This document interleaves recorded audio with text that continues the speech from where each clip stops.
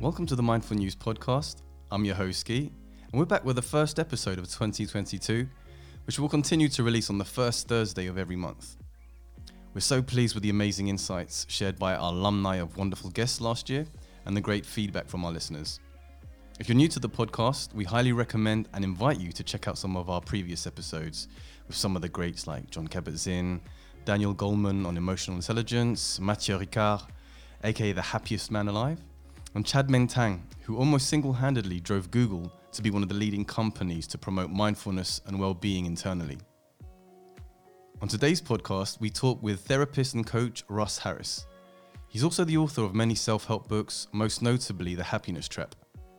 This is a wonderful book that my co-host Adam Stollerman suggested I read, following our many conversations on happiness and mindfulness. So the two of us get to spend an hour with Russ and we dig into the questions that matter to us. Russ gives a wonderful introduction into his youth and the struggles he had that led him getting his medical degree, to becoming a GP, which led to researching into the psychological side of life, and eventually acceptance and commitment therapy known as ACT, which eventually led him to write his wonderful books. I would define values as your heart's deepest desires for how you want to behave as a human being, how you want to treat yourself, how you want to treat others, how you want to treat the world around you, if you're really being true to yourself and the person that you really want to authentically be. Caveman ancestors, oh look, there's a saber-toothed tiger or a woolly mammoth or an approaching fire. We have the same reaction in our bodies physically if, oh, here's the boss in a bad mood, I might lose my job. We've got a mind that is basically predisposed to conjure up pain from the past, find problems in the present, and conjure up fears about the future. And that's a normal human mind. Yeah. And mindfulness can help, but it doesn't stop your mind from doing that, you know. There are timestamps in the description for your convenience, so you can skip to sections that interest you the most, but this is a truly great one to listen through to completion. Russ ends on talking about what happiness truly is and what matters most to him, so make sure to check that out. We've got some wonderful guests lined up for 2022, including the father of modern mindfulness, Jon Kabat-Zinn, and really excited about what the future holds. For more podcasts, videos, and guided meditations, check out mindfulnews.uk. Joining us today over Zoom is Russ Harris. Now, he's a renowned trainer in ACT, a therapist and a coach, and also a wonderful author. Having written many self-help books and none more inspirational and globally prolific than The Happiness Trap, How to Stop Struggling and Start Living. So welcome, Russ, and thank you so much for joining us today. It's really an honor. Oh, thank you. Thanks for inviting me. It's lovely to be here. And co-hosting with me today is Adam Stollerman, a partner at Triton Exec Recruitment based out of London. And it's a big reason why we're actually speaking today, which I'll get into. But good morning, Adam. I know you're very excited about this one. I am. Morning, Guy. Morning, Russ. Thanks for having me. So Adam and I were digging into a conversation a while back about mindfulness, about life, about happiness. And he mentioned a book that had heavily inspired him and that I should read it. So that being The Happiness Trap. So I did one better. I reached out to its author to come and join us for a chat. So you can imagine that we're both quite thrilled to be speaking with you today and talking about really what matters most to us. So I've been learning about mindfulness for over 10 years and teaching it for about 7. And I think for me, The Happiness Trap is probably one of the best books that I've read in this field. You know, of course, there are great classics like many that Jon Kabat-Zinn, my good friend, have written, or Daniel Goleman's Altered Traits. But your book, Russ, had my head nodding for me almost the entire way through, just agreeing with all the points. So firstly, thank you for a great read. And also thanks to Bev for the wonderful illustrations. And just to be clear, I went through the illustrated version, whereas Adam went through the original copy. So we got two different comparisons, two different versions of your book. You took the soft option, the one with all the pictures. well, the most modern option at the time. I know there's a newer version of it, which we're going to get into in a bit. Yeah. But before we dig into why this is one of the best books for me, I'd love your help to give an introduction to you, just to help our listeners get some perspective and a bit of a backdrop to this conversation maybe a little bit about your upbringing, some of the lessons, struggles, and even inspirations that led you to this path of writing, coaching, and ultimately helping others, if you don't mind. Yeah, sure. Well, so I grew up in Liverpool in the UK. Liverpool, nice. Yeah, and I had a pretty shitty childhood, to be honest, but didn't kind of realize how it had affected me until in my teens I started really suffering a lot from anxiety. I went to university in Newcastle upon Tyne to do my medical degree, and I was a very heavy drinker when I was at university in Newcastle, which was actually quite common amongst medical students. But got me into trouble. I did even get admitted to emergency with alcohol poisoning on one occasion.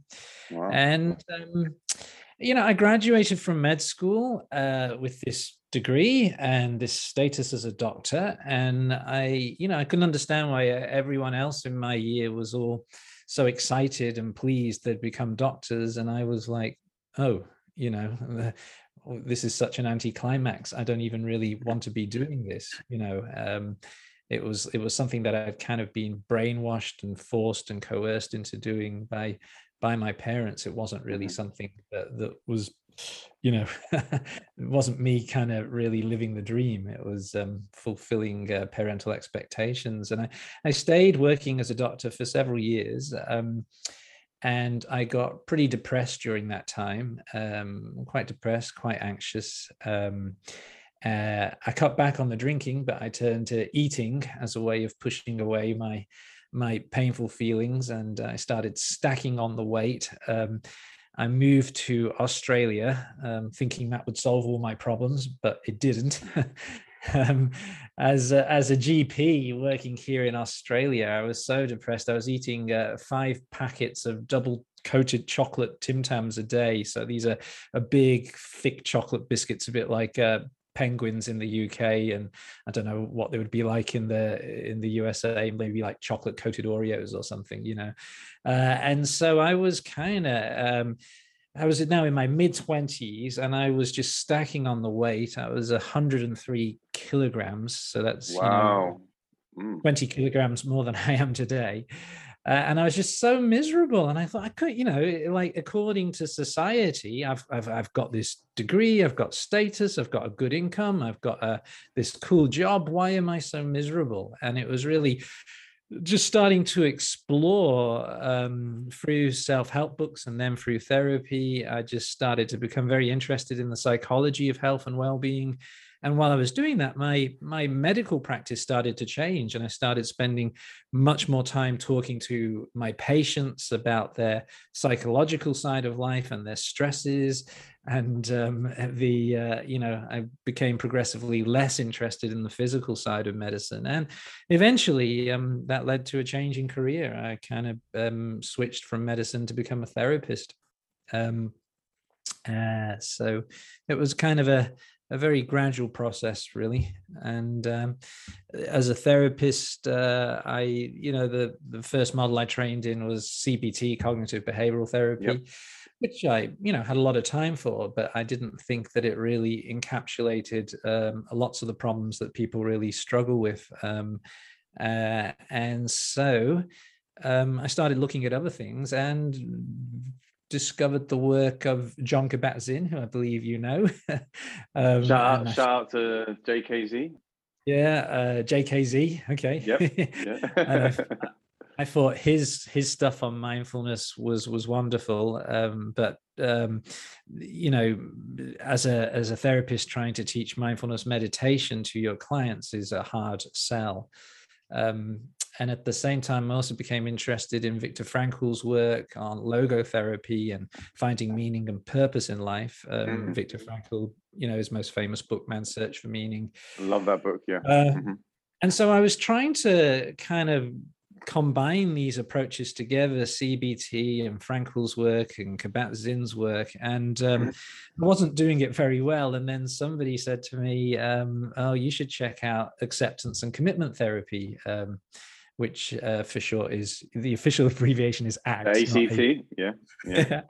If you call it, it's created by a guy called Steve Hayes, and if you call it ACT within earshot of Steve Hayes, you'll see him start twitching and convulsing. Oh, really? Okay. It's the faux pas. Okay. Yeah, exactly. So it's ACT. ACT. And when I just came across this ACT stuff, I just instantly fell in love with it. It was like a hallelujah moment. The clouds parted, there were angels flying around, maybe I've been smoking too much dope, I don't know, but it was a kind of one of those amazing moments where I was like, oh my god, this is just absolutely amazing. And so within about a month of reading the textbook, I flew over to the USA and did some training with the folks that created it, and then I thought, I want to spread this to the world. So I came back to Australia and wrote The Happiness Trap, and the rest is history.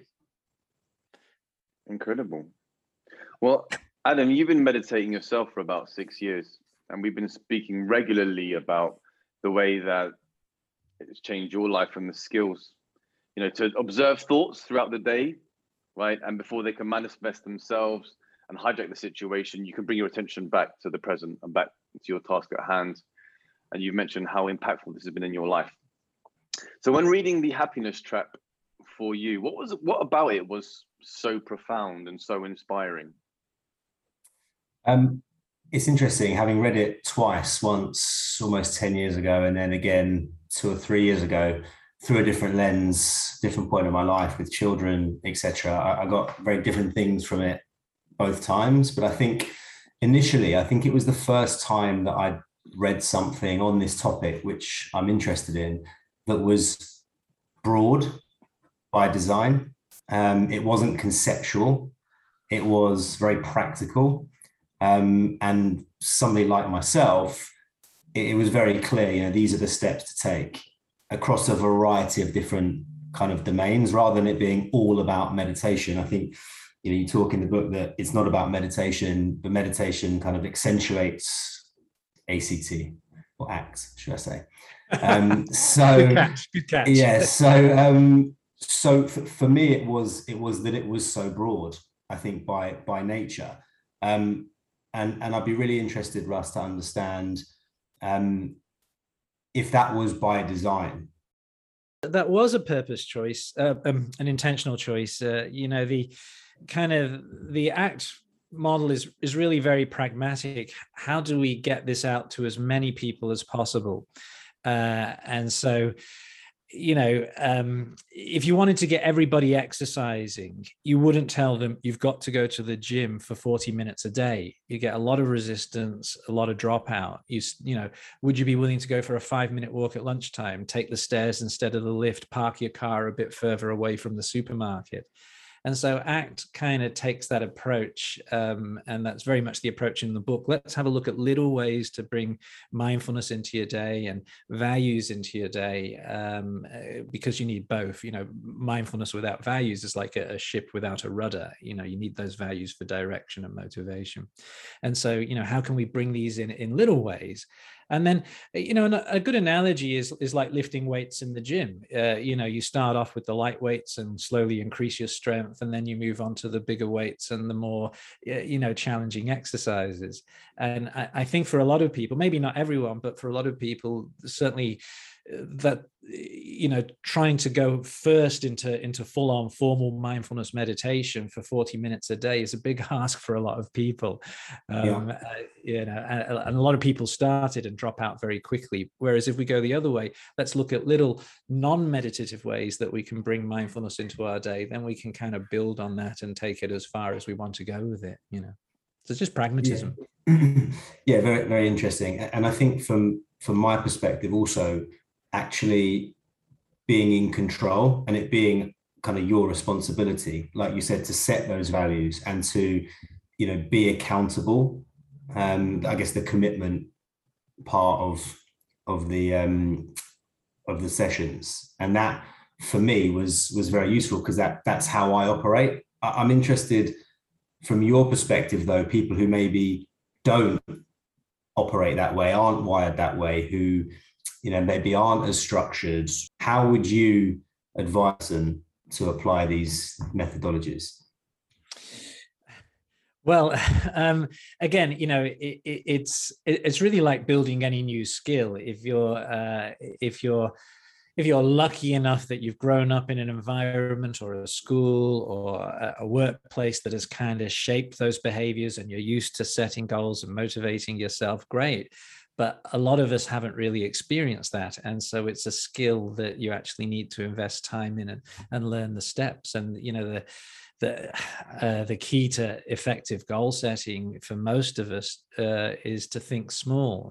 Probably the biggest problem is that people just think way too big, and then they either get overwhelmed and give up, or they try to succeed at something that's just too big a step, and they fail. So it is a skill, and if it's not new to you, people quite often complain, oh, this isn't me, or I don't do this, or this feels weird. And I say, well, that's good. That's good, because that means you're learning something new. That means you're stepping out of your comfort zone. If you said to me, oh, this feels really comfortable and easy peasy, I'm totally at home, I'd be saying, well, there's no personal growth happening then. There's no therapy happening. So it's a skill, a very learnable skill, and like any new skill, it takes practice. One step at a time. Yeah, thanks for that, Ross. And for me, what I like to see in anybody's work or teaching about mindfulness and how the mind works is always to begin with the why do we think? What is a thought? Where does it come from? And it's kind of part of my first week of teaching as well. And there's something that is beautifully described in your books. And what I love about it is that it really helps to take away some of the blame that we have, and like, why am I thinking this? And helps to normalize them. You're not alone. We're all going through this, right? So would you mind sharing some of the key concepts in this human evolution in respect to how we look out for danger, and how, in fact, it's become a wonderful insight for us today and a wonderful evolutionary gift, but manifests itself in these negative and often repetitive ways of thinking? Yeah, well, I think it's interesting to look at the evolutionary history of Homo sapiens. Absolutely, yeah. Yeah.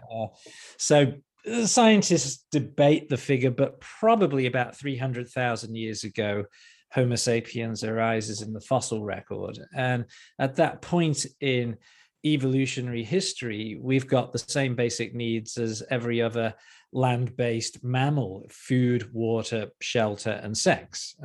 Not all at the same time. It gets a bit messy. But those are the kind of primary needs: food, water, shelter, sex. But none of those things are the Maslow base requirements, right? Kind of. Yeah, absolutely. Yeah. But none of those things are important if you get killed. So the top priority of the human mind, the job it's got to do better than any other job, is to stop you getting killed. So how does a mind do that? It continually scans for danger. Is there anything here that could hurt me or harm me in any way? Is there that shadow on the horizon? Is that a friend or a foe? At the back of that cave, is there a bear? That rustling sound in the bushes, is that a sparrow or a saber-toothed tiger? And if there ever was a cave person who was like Mr. or Mrs. Positive Thinker, always optimistic, yeah, they didn't live very long. They'd be like, oh, yes, that rustling sound in the bushes, that's just a sparrow. Chomp! That's not your ancestor. You came from the ancestor that was always anticipating the worst. Take a step back from the bushes until you know what's making that noise, And so as a result of this continual scanning for danger, 300,000 years later, our minds are continually doing this. I mean, have you ever been awake at 3 o'clock in the morning with your mind anticipating things that could hurt you or harm you? Almost everybody has, right? And this is your mind doing its job, trying to keep you safe. But part of the problem is that 300,000 years ago, your group was very small. There were just a few people in your group, whereas now your group is massive, not just the people you know personally, but through the media and television and books and movies. So one thing that's essential to ensure that you survive is you have to fit in with your group, right? Because if the group kick you out, you're not going to live very long. The wolves will have you for lunch. If you survive lunch with the wolves, the bears will get you for dinner. You've got to fit in with the group.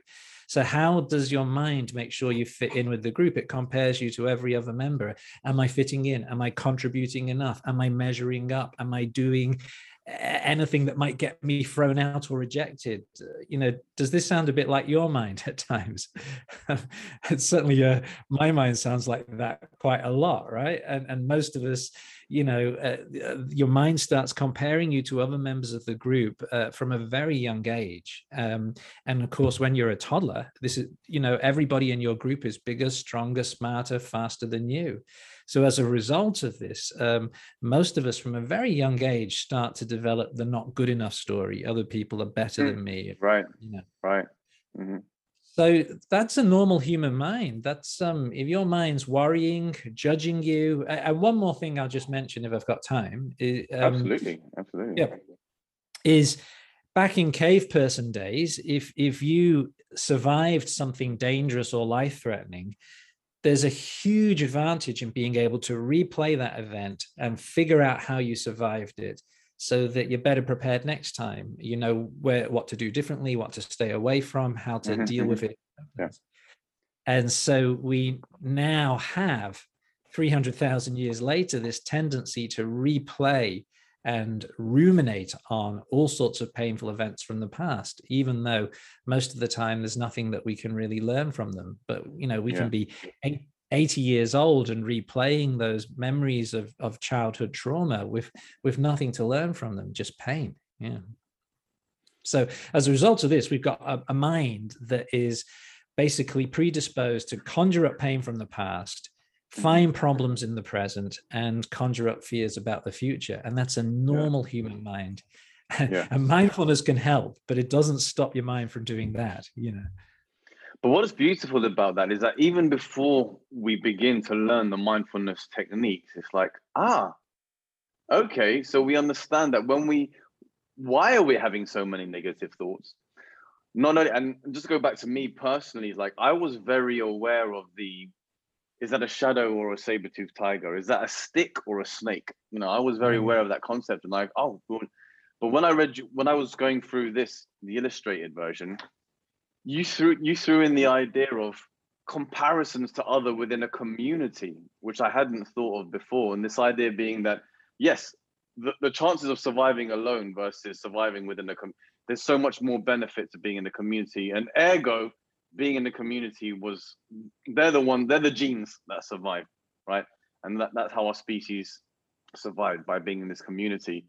And so when you even look at social media, for example, and people are posting pictures of their best selves and on expensive holidays, before I had that impression, they're just showing off and narcissism. But just back to you, how much of that is actually narcissism and just showing off versus I'm just trying to fit into my community and just doing what is expected of the tribe as a virtual signaling of success? Yeah, well, that's a great question. I think it must vary enormously from person to person. I'm sure there are some people that are like, "Oh, look at me," but there are others that this is just the social thing. I don't do it because I'm actually afraid if I'm on holiday having a great time and I post something that I'm going to make people jealous. So I actually, I'm quite happy to like other people's posts. I don't think I've ever on social media posted anything wonderful that I'm doing.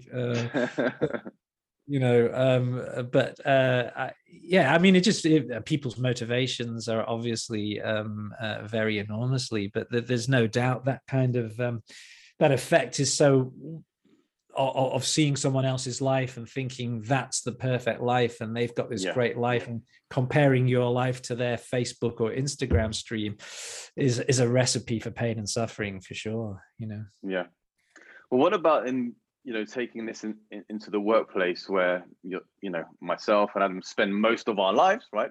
That's where my 9 to 5 from Monday to Friday is. And so this idea of needing to fit in and compare ourselves with other, is that one of the big reasons for this stress and anxiety that we're seeing in the workplace, right? And the fear of being fired. is akin to almost a life and death fear, right? Because you're being excommunicated or being released from your tribe or from your community. And they also say that a meeting with the boss can imitate the same stress responses to a life and death situation. Is this also this evolutionary byproduct or result of that? Yeah, absolutely. So again, our caveman ancestors, look, there's a saber-toothed tiger or a woolly mammoth or an approaching fire. We have the same reaction in our bodies physically if, here's the boss in a bad mood, I might lose my job. Again, of course, even losing your job, then there's the social thing. What are my friends and family going to say? Am I going to be able to support my kids? All of that stuff comes in. I mean, it's incredibly anxiety provoking. And I think, there certainly seems that social media is feeding that social anxiety because there's just this instant and constant comparison the whole time. But, I lose my job and, what if everyone finds out about that? Oh dear. Yeah. You're listening to the Mindful News podcast, and I'm your host, Guy. And alongside me is Adam with Triton Exec, and we're talking with the Happiness Trap author, Russ Harris. In the second half of the podcast, we dig into getting in touch with your values, being who you really want to be when you're doing stuff that really matters to you, self-acceptance, understanding that we will screw up from time to time, the not good enough story, and we end on what happiness really is, and Alan Watts' Life is a Dance. We also touch on Russ's updated book, 14 Years On, with 50% new material and a focus on self-compassion. Visit mindfulnews.uk for all video content. But you mentioned in your book, Russ, 1 in 10 has clinical depression. 1 in 5 is depressed at some time. 1 in 4 has or has had an addiction, and 30% of the adult population has a recognized physiological disorder. Can you just talk a little bit about that? Because reading that at the first glance, wow, I had no idea that it was that intrusive and that pervasive in society. But number 2, that's actually pretty normal then. If you're going through that, then you know what? So is everyone else, Sure. Get to the back of the queue, right? Yeah. I mean, those stats are scary. So it's, that figure that 30% have a psychological disorder, that's the lower end of the figure. It's about 30 to 50. Conservative. Very conservative on the scale. Yeah. Exactly. And like the World Health Organization is kind of saying that depression is one of the most expensive, debilitating diseases in the world.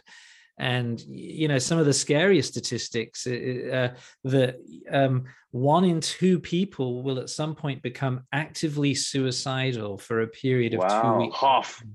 So half the population. Yeah. So just think of your friends or family. Yeah. Or yourself. Yourself will become actively suicidal at some point for 2 weeks or more.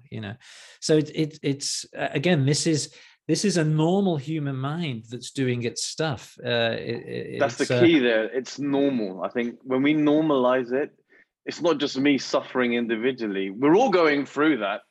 But the more we understand that we all are, the more relief. Okay, this isn't just me. This is standard. And I think that's what, the beauty of, you highlighting that in your book.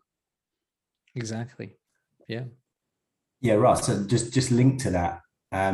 The kind of creation of your own values that you talked about, what's important to you, is such an important factor in kind of being able to separate the things that actually aren't that important, right? That are on your mind. And linking back, if I may, to the workplace and the work that I do with people and with companies, how, and thinking more around the thought process that people go through, not just about being, exited from companies, but taking new roles and thinking about new opportunities, right? With businesses, relocations, et cetera, et cetera. Could you describe kind of how to create your value set? How do you build that list of what's important to you that will enable you to kind of make good and better decisions about employment? Yeah, sure. There's different definitions of values floating around out there. So the way we define values in ACT may be a little bit different to some other models. I would define values as your heart's deepest desires for how you want to behave as a human being, how you want to treat yourself, how you want to treat others, how you want to treat the world around you, if you're really being true to yourself and the person that you really want to authentically be. I would define values as your heart's deepest desires for how you want to behave as a human being, how you want to treat yourself, how you want to treat others, how you want to treat the world around you, if you're really being true to yourself and the person that you really want to authentically be. That's what I would call values.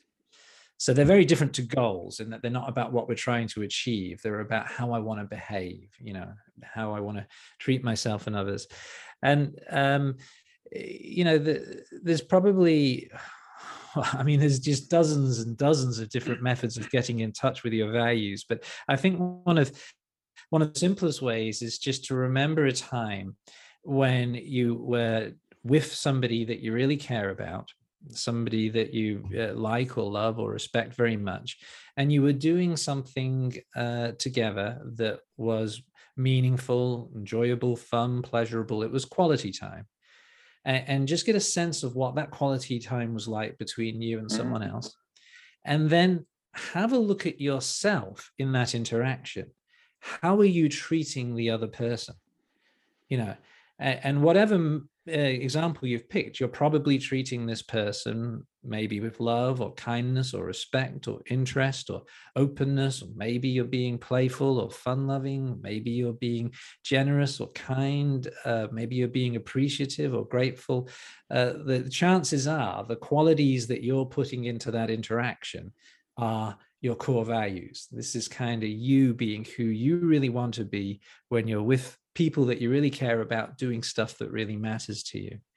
And this is the I don't know what the word is, but it's kind of when you're with someone that you really care about, doing something that you really enjoy, it's kind of easy to live your values.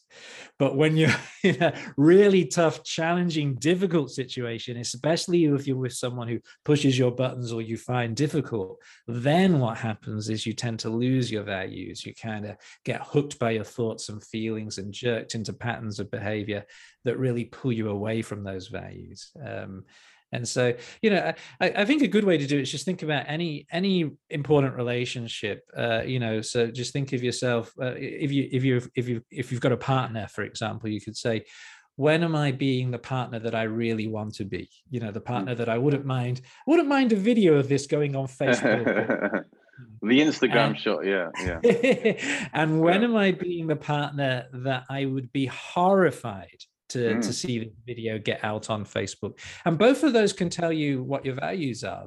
The horrific version, it will think, what's the opposite of this? And the great version is, this is who I really want to be. I don't know if I've answered your question.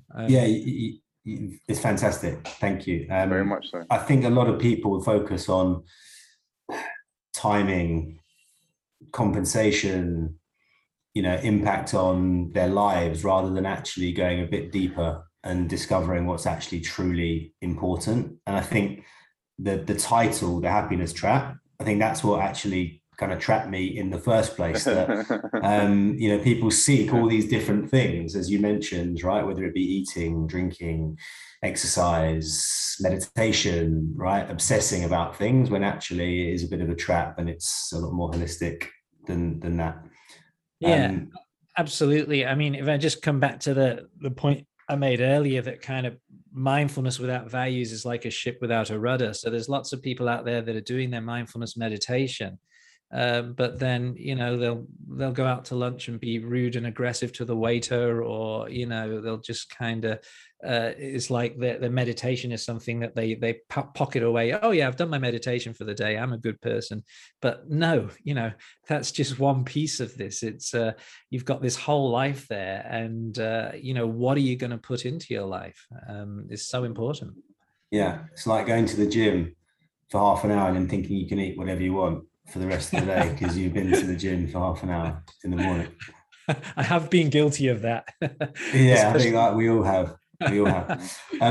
Russ, as a parent, a bit of a change of course, but as a parent, I mentioned kind of reading the book the second time through a different lens, and you mentioned how, you know, we make these statements to children, you know, stop crying, pull yourself together, as if, you know, sorting your emotions out and thoughts out is so easy, right? Whereas adults, we know that it's definitely not easy to do.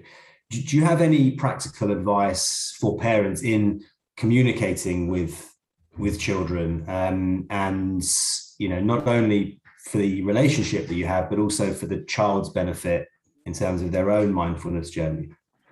Yeah, you know, I mean, it's such an important point, isn't it? Most of us have done this, and most of us have had our parents say these things to us. You know, there's no use crying over spilt milk, and, you know, take that look off your face, and you know, man up, huh? Man up, man up. or, yeah, this kind of stuff. Cheer up, it may never happen. Plenty more fish in the sea. It was only puppy love. You know, stick to stones will break your bones, but names will never hurt you. And it's like the message to kids is it's easy to control your feelings. And because we just see people's exteriors, and we don't see really what they're feeling inside, kids do have that illusion that adults have got a lot of control over how they feel. You know, as a kid, I'm gonna, please forgive me, I'm gonna do a little bit of stereotyping here, so hold it lightly. As a kid, you go running into the kitchen and you see mum, a flood of tears pouring down her face. Stereotypically, mum's likely to say, everything's okay, go out and play, or, you know, I've been chopping onions. You know, it's highly unlikely that mum says, Johnny, this is called sadness. You see these tears streaming down my face. This is a sign of sadness, which is one of the 9 basic human emotions that we all feel repeatedly throughout our life. You know, it's so unlike, you know, and if mum did say that, Johnny would end up in therapy anyway. So, you know, you can't win. But we don't really get these messages. And so I think what parents can do, if your kids are young enough, then you can start just being a bit more open with them, saying it's normal to feel sad. It's normal to feel angry. Mummy feels angry. Dad feels angry. You know, I remember when my son was 7, and he didn't want to go upstairs because it was dark upstairs, and he was like, oh, there'll be monsters, you know, and this kind of stuff. And the voice in my head said, don't be silly. There's nothing to be scared of. But luckily, I heard the voice in my head. And so I didn't say it out aloud. And what I said instead was, you know what? When I was your age, I was afraid of going upstairs. You know, it's normal to feel scared. Where are you feeling that?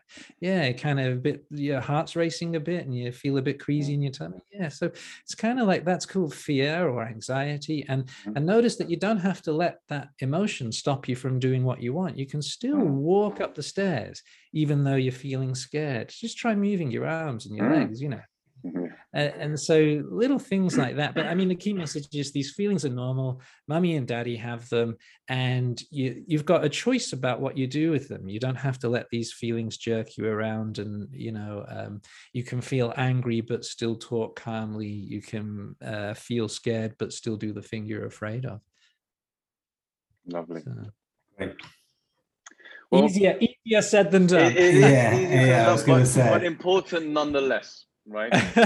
Well, I'll tell you another story with my son. This was oh god, he was about 10, and I can't even remember what he did, but I was furious, and I was screaming and shouting, and you know, and I just turned into this silverback gorilla. And when I calmed down, I came to him afterwards and I said, look, I am so sorry for that. You know, it's like, it's crazy. I write all these books and I tell people about how to emotions and, you know, and oh my God, what would they think if they saw me speaking to you that way and they heard me saying those things to you? What would they think if they heard me, you know, shouting at you and losing my temper like this? And he looked at me and he said, I'm going to tell them. Yeah. So, so it's not easy to do this stuff. We're human. And of course, there'll be times that we all get hooked and we all kind of will get pulled away from our values as parents, Well, and as teachers, not only as parents, as teachers, but it's like my wife will say, oh, you're a mindfulness coach. Why are you getting upset about this? And it's like, just because you're a mindfulness coach doesn't mean that, you're like this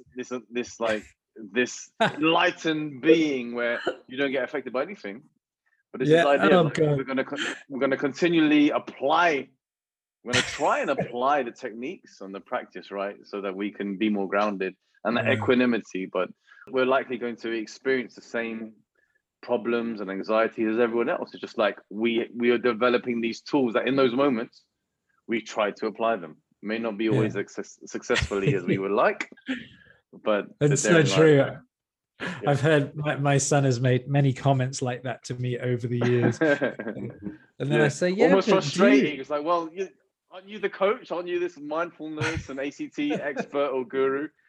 And it's like, that is a big part of Act Two, is also self-acceptance. We don't want to get into perfectionistic ideas. We will all screw up over and over and over again. And when we do screw up, the most useless thing we can do is beat ourselves up. That's the default setting of your mind. It pulls out a big stick, starts beating you up, telling you they're not good enough story. But, I say to my clients, if beating yourself up was a good way to change behavior, wouldn't you be perfect by now? Certainly what's much better than beating yourself up is to unhook from those stories and practice self-compassion. Acknowledge you're in pain, you're hurting, you screwed up, be kind to yourself, and then come back to your values. Yeah. Well, there's a famous Alan Watts video clip where he talks about life being this dance, and that from a very early age, we're brought up to believe that we have to go to school, get a degree, then you'll be happy. Then get a job, then get your promotion, then you'll be happy. And then become the boss, buy a nice house, etc. But only to find that once you've achieved this, you've been duped. You're not any more happy than you were before. But the point of life was that it was a dance and that you missed it. And the point all along was to be dancing, right? And that, letting your happiness be defined by obtaining something in the future was actually incorrect, right? So we see this on Instagram, having nice cars, expensive houses, being a celebrity, and how great that can be. So I'd love for you to share your wisdom a little bit and help explain to our listeners what happiness really is and how the nice cars, expensive houses are a great nice to have. Right, you mentioned your left and your right hand column of the values versus the goals, and more the relationships versus the material wealth. I think that would be an interesting way that we can kind of close out this podcast. Yeah, well, it's Alan Watts summarized it all so well. It's genius, yeah. I guess it's the story that I put in the happiness trap is there's two kids in the back of a car.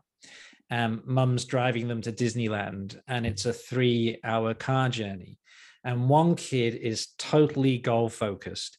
Are we there yet? Are we there yet? Are we there yet? How much longer? When are we going to be there? It's all about the goal. I'm not going to be happy till I achieve that goal.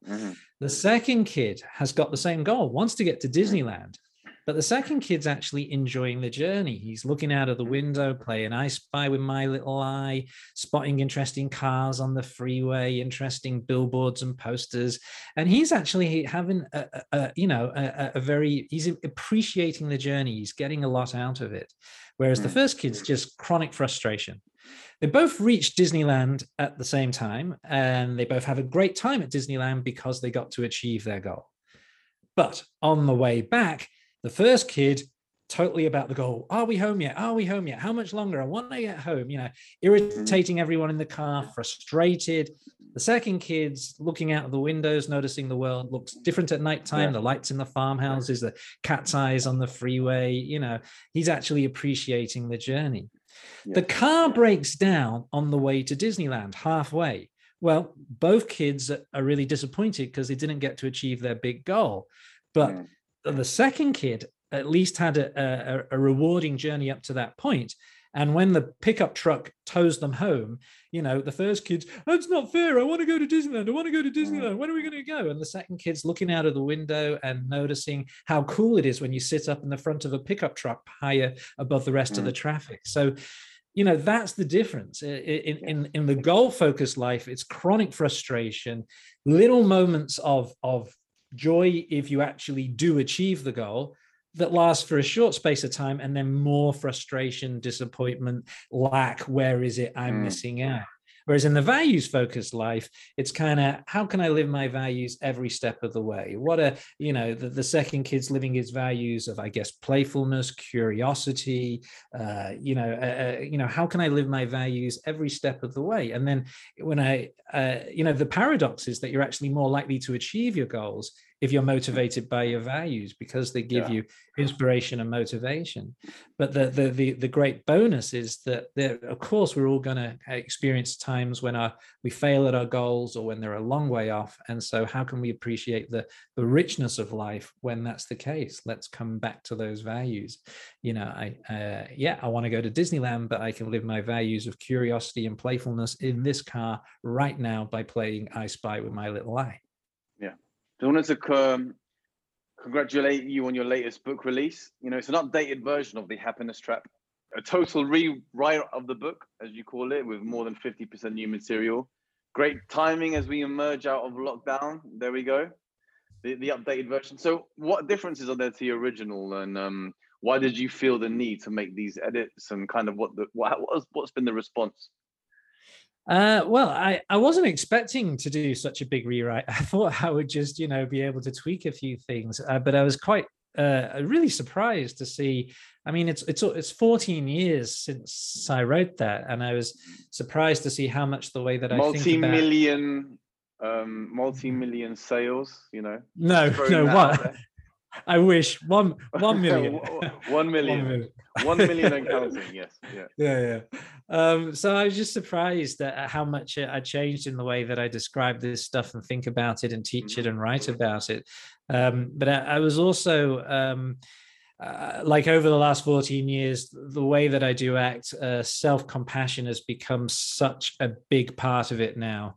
So whereas that was kind of hovering in the background in the first edition, in this edition, it's like center stage. We all hurt, we all suffer.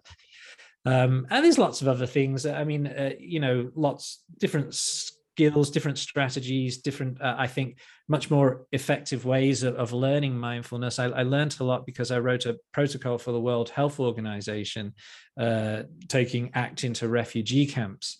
Nice. And the WHO said, it can't involve meditation, because in many cultures, meditation is a kind of religious thing from the religious connotation. Yeah. Okay. Yeah. And so the other thing is, you probably know that people suffering from trauma, there are some risks with mindfulness meditation anyway. So I had to develop these easy to learn mindfulness practices that involved lots of movement, lots of eyes open, lots of social engagement, because when most of those people in refugee camps have got a lot of trauma, and if you were to do like sitting still with your eyes closed, focusing on your breath, very high risk that they would have flashbacks. Wow, that's interesting. So I've that experience has kind of altered a lot of the stuff that's in the book. So I'm quite pleased with it. Even you should be, sir. You should be very pleased with it. And there's one final question from me, and it's a question that I usually end most of my podcasts with. What matters most to you, Russ, with your experience, with your teaching, with your education, with your latest edits of the book? What matters most to you? My loved ones, really. That's what it all boils down to, is the people you love, and being as loving as you can to the people you love. It's nothing else really matters in the long term. It's that was an easy question. Okay, Very good. So Adam, any final questions from your side? Yeah, Russ, last question. Tell me, you mentioned you don't often post on social media, but where can follow your work? Oh, right. Yeah. Oh, well, so I don't post personally. Sorry. I don't post about my personal life on social media, but I post a lot about work on social media, a massive amount, actually. But it's never my nice holiday or something like that. For practitioners, for like mindfulness coaches or therapists or coaches or counselors or whatever, the Act Made Simple Facebook group. So Act Made Simple is my main textbook on Link the ACT below. approach. Yeah. Okay. For members of the general public that are not kind of professionals, the Happiness Trap Facebook group, actually it's called the Happiness Trap online Facebook group. Okay. Thank you. Did you know that hashtag happiness trap on Instagram is actually trending, and there's about 50,000 followers or 50,000 entries? Yeah. So if you go to Instagram and just like hashtag and do the search for happiness trap, even though you're there with 0 posts. Yeah, you're there official Ross Harris, happiness trap official. There's 0 posts. There's actually, if you go to the happiness trap trending. Or the hashtag, you'll see the thousands of entries that are there from people around the world. So, yeah, I think you'd get a kick out of going through that. I'm too scared, No, it's all goodness. I assure you. All right, so you've got any website? So where can people get the latest book? Amazon, all the typical places you buy your books, right? Yeah, Amazon, Book Depository, yeah, all that. Yeah. Well, just make sure they get the new one, not the old one. yes. We want this 50% new material.